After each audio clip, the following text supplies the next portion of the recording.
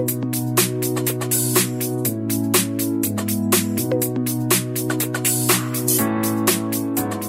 everybody and welcome to the next episode of NatChat. Today we are joined by John Wood and Alex Hinchcliffe from Palo Alto Networks, and we're going to be talking all around the latest security vulnerabilities with them. So hi guys, welcome to NatChat. Hi there, pleasure to be here. Hi guys. Brilliant. And for our audience today, it might be best just actually to start off with a couple of intros. So Alex, do you want to tell all of our listeners who you are and what you do? Yeah, sure. So my name is Alex Hinchcliffe. I'm a threat intelligence analyst with Unit 42, which is the threat research team within Palo Alto Networks.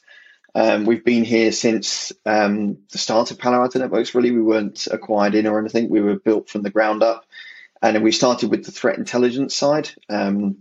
I think we had at one point, about 18 or 20 odd members doing the threat intel work from all around the world. And this year, or I should say last year, we acquired a company called Crypsys that does incident response.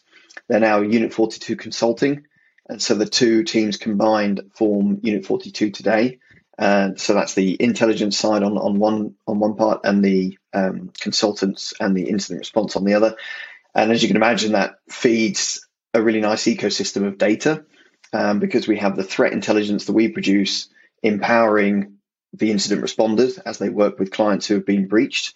And as we have those people working with breached clients, they're feeding us data right from the front lines, if you like, about how victims have been breached, with what tools, what the threat actors are doing, what their motivations are, and all that kind of stuff. And that feeds into our intel and enriches it further. Beyond that, we have lots of products and customers that feed us telemetry. So we use a lot of that telemetry to understand the trends of what's happening. So how big a particular threat is within our customer base. And finally, we do lots of partnerships with law enforcement organizations, with national cybersecurity centers, various other governments and public sector organizations to try, if possible, to get positive outcomes from these cyber attacks. So making arrests, disrupting networks, and bringing down the bad actors, really. That's really interesting. And it's amazing that you guys obviously work so closely with almost like that next step, seeing that real impact of where that threat intelligence has come from. And like we say, putting the bad guys behind bars. Yeah. Thank you. And John, introduce us to yourself. Yeah. Hi, everyone. So my name's John Wood. I work for the systems engineering team at Palo Alto Networks. So I'm working more on our technologies and product side, working with our major partners and customers to make sure that everyone is able to use our technologies as effectively as possible. Brilliant. Thank you. And obviously, we're recording this podcast in January 2022, and, we saw and we're still seeing a little bit of an impact from a recent vulnerability that was put out there, the Log4j. And obviously, you guys would have had a lot of exposure and experience to this. It would be great to get your take and insight on it. I don't know, John, if you might be able to put a bit of context into, we call it a vulnerability, but what technically made this more vicious than some of the other threats we've seen? Yeah, it's a good question. So Log4j or Log4j is the name of the kind of affected software. Log4Shell is the name of the vulnerability that exploited that software. And to give some background, Log4j is an open source logging library provided by Apache Software Foundation. Now, many of your listeners will know that Apache Software Foundation provides Apache, the world's most popular open source web server. And Log4j is a component of this and is very commonly implemented by other apps and services. So its function is to record events such as errors and output log messages for them for administrators to review. Now, it's not a technology that people would use in isolation. You wouldn't necessarily take this off the shelf unless you're a developer, but it's commonly used as a component within other technologies. So logging is a standard part of almost all software, and Log4j is very widespread. Now, because it's not discrete software, although there's already a patch that's been made available, it's not so simple to assume that all vulnerable software would have incorporated that patch. So it's almost certain that a lot of systems out there will still remain vulnerable at this point in time. So the Log4Shell is a remote code execution vulnerability, and it can potentially allow attackers to break into systems, steal passwords and sensitive data, and deploy malware. So it works because instructions like shellcode, for example, can be inserted into transactions, and they are then passed and executed by Log4j. So not only is the vulnerability very secure, but what makes things worse is that this attack needs very little expertise to exploit. It's already been seen in the wild. It's proliferating hugely. For example, in one day in December, we identified over 10 million hits against our threat signatures. So it's a perfect storm. NCSC, the UK's National Cybersecurity Centre, says that this is potentially the most severe computer vulnerability in years. Log4j has been given a CVSS severity score of 10, which is the highest possible. So corporate systems are naturally impacted really significantly, but other software is also affected. Minecraft, for example, the block building game, hugely popular amongst kids and adults, that was affected. Steam, a popular gaming platform on PCs, were shown to be vulnerable as well. So our advice for anyone who administrates a system, identify where Log4j is being used within your organization. That might mean working with suppliers if necessary. Check to make sure that software is patched. And that for any software that can't be patched, it's important to consider mitigations where appropriate as well. I think it's really interesting, like you say, it kind of has a universal attack surface. It shows no bias, does it? It's that one of those core building blocks of all systems. And I'm sure, Alex, within your role, you saw it absolutely spread like wildfire. Yes, I mean, that's the problem these days, I think, with software vulnerabilities, that until they're patched or mitigated, they can just be, taken over by anyone, really. And especially if they're network facing or internet facing, especially, to go one step further. Because it allows anyone, any threat actor, whether it's cybercrime or nation state, to effectively sit in the comfort of their own home, their own sofa, scan the internet, looking for vulnerable systems and victims, and exploit them. It's so much easier than the traditional kind of create a phishing email, work on the social engineering technique, hope you get to the right victim in the first place, hope that victim opens the email and clicks on the link that you've produced, and all this stuff. It's just so much easier for the attackers to leverage a software vulnerability, especially when it's network based. So to echo what John said, it kind of kicked off around Christmas time. All these things do. It's either a Friday or Christmas or a holiday that these things happen. It's a December surprise. I don't know how this is still the case, but they know how to hurt us, basically, as network defenders. Kind of kicking off, I think it was actually discovered and reported to Apache late November. And then kind of over the course of early to mid-December, various things happened, such as there was the RCE that was discovered. NIST published the CVE report about it being critical. And then Apache, from mid-December through to early December through to mid-December, were updating their software and pushing out patches. I think what made this one slightly more cumbersome and confusing to deal with was that Apache had to release multiple updates. So at first they made a patch update, then second they removed this logging feature completely. Then there was a denial of service attack found within the fix that they'd done. And although it wasn't as critical or severe for the victim to be exploited with that, it still was problematic. So I think in the end there were 4, maybe 5 versions of Apache and Log4j updates that were made. And so for a system administrator, the nightmare is, do we have this software in our network? How do we find it? How do we patch it? And then as soon as they've done that, they have to then figure out, go through that again and patch it again. So it definitely wasn't the simplest of fixes to deal with. And in terms of the attackers that we saw using it, I think most were opportunistic, cybercrime actors. So people scanning it to drop and install bots for botnets, crypto miners to try and mine cryptocurrency and make some money for the actors. There were reports of nation state adversaries taking advantage of it as well. But I think what's clear is, and our prediction is that this will be here for years to come, because some of the mainstream software has been identified that uses Log4j, like all the Apache stuff. And I think we listed on one of our blogs that there was Apache struts, Flink, Elasticsearch, Apache Duo, Logstash, just a whole bunch of applications that were vulnerable. And I think also the easiest target was for HTTP scanning. So any of those applications listening on port 80 that were easily scannable, easily identifiable, and thus easily exploitable were the low-hanging fruit targets. But actually, if you've got some weird bespoke application running on the network that happens to have implemented Log4j, it's really only a matter of time for threat actors to discover that and work out ways to get to that we'll probably see another round of exploitation happening as well. So I think this one's going to be with us for a while.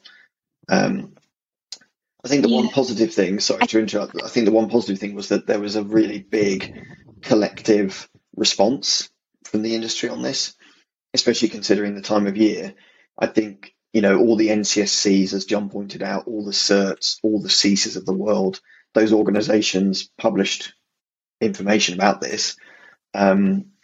And there was a kind of call to action collectively around the world to try and patch as many systems as possible and do other stuff. So I think although the numbers we saw were high, like 10 million on a day, and that's just for our customers running our threat prevention software, I think the potential for it to have been much worse was also there. So that's a positive at least.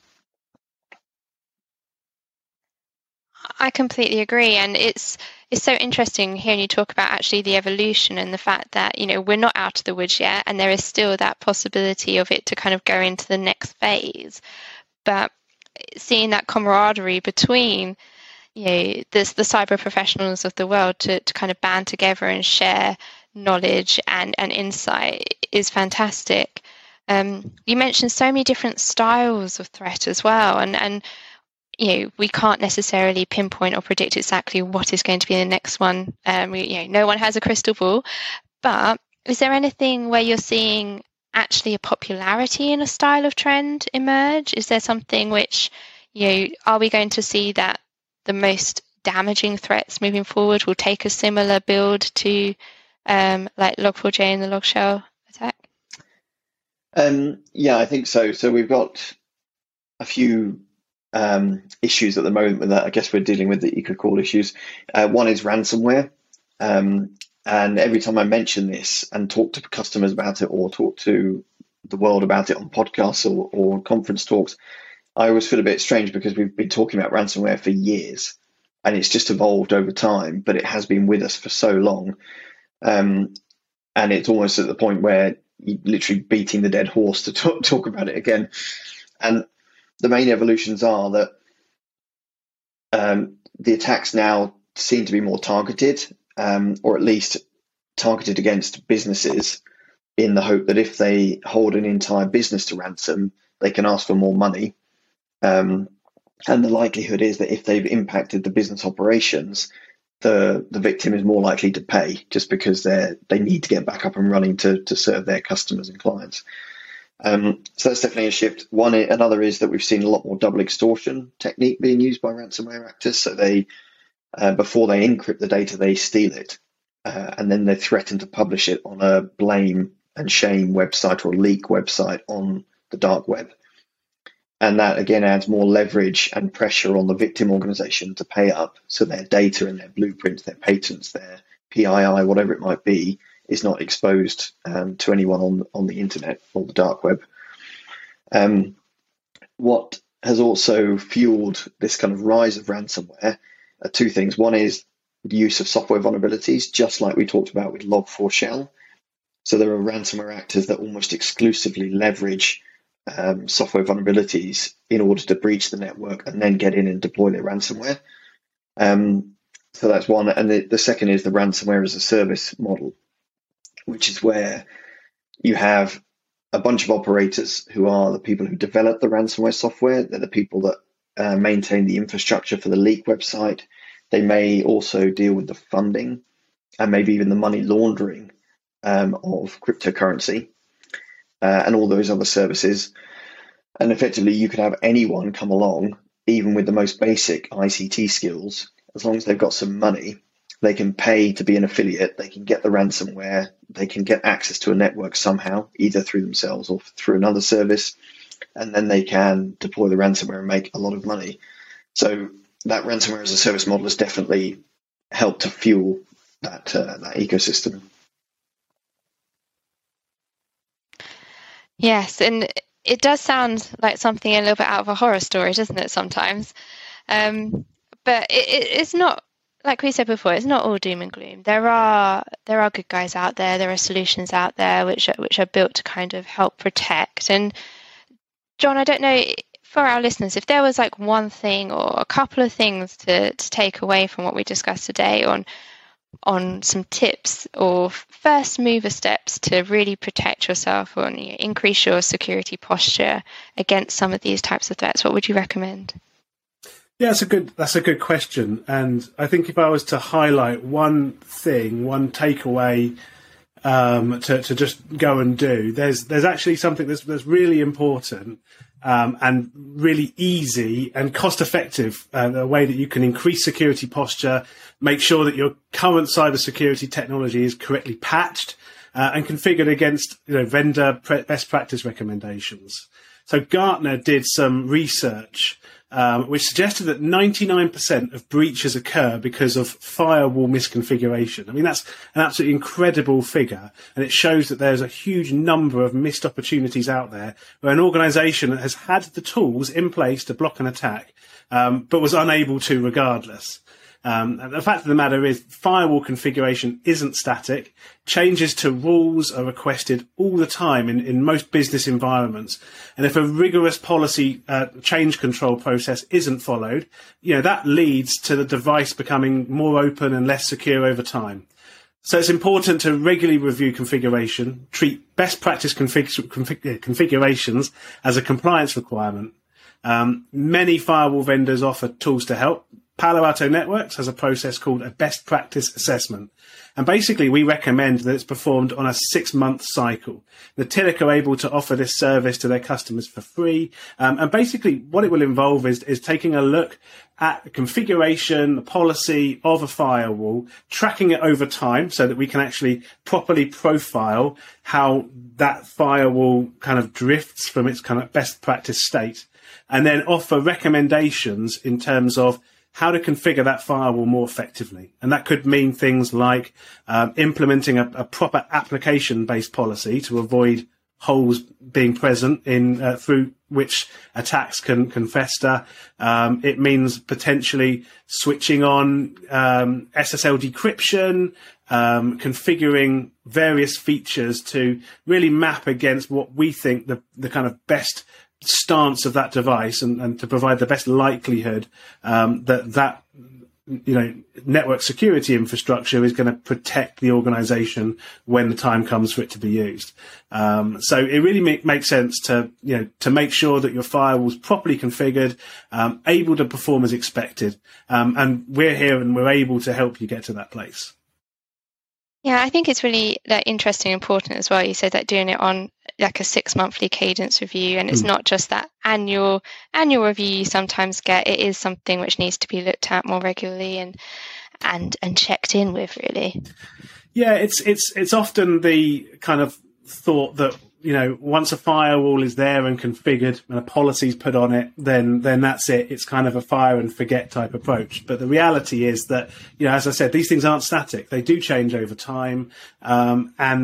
Configuration that may be configured when the box is deployed may be perfectly legitimate. There may be software updates that need to be applied, better versions of software, new features perhaps might be there that will help to provide additional functionalities, as well as that kind of slip of configuration that can lead to that box potentially becoming less secure. Yeah, thank you so much. And thank you to both of you for joining us today. It's been really interesting and really insightful to hear from your side, and Alex, especially from the Unit 42 side, of just what makes up the vulnerabilities and what people should be thinking about for 2022. So thank you very much. Thank you. Thank you.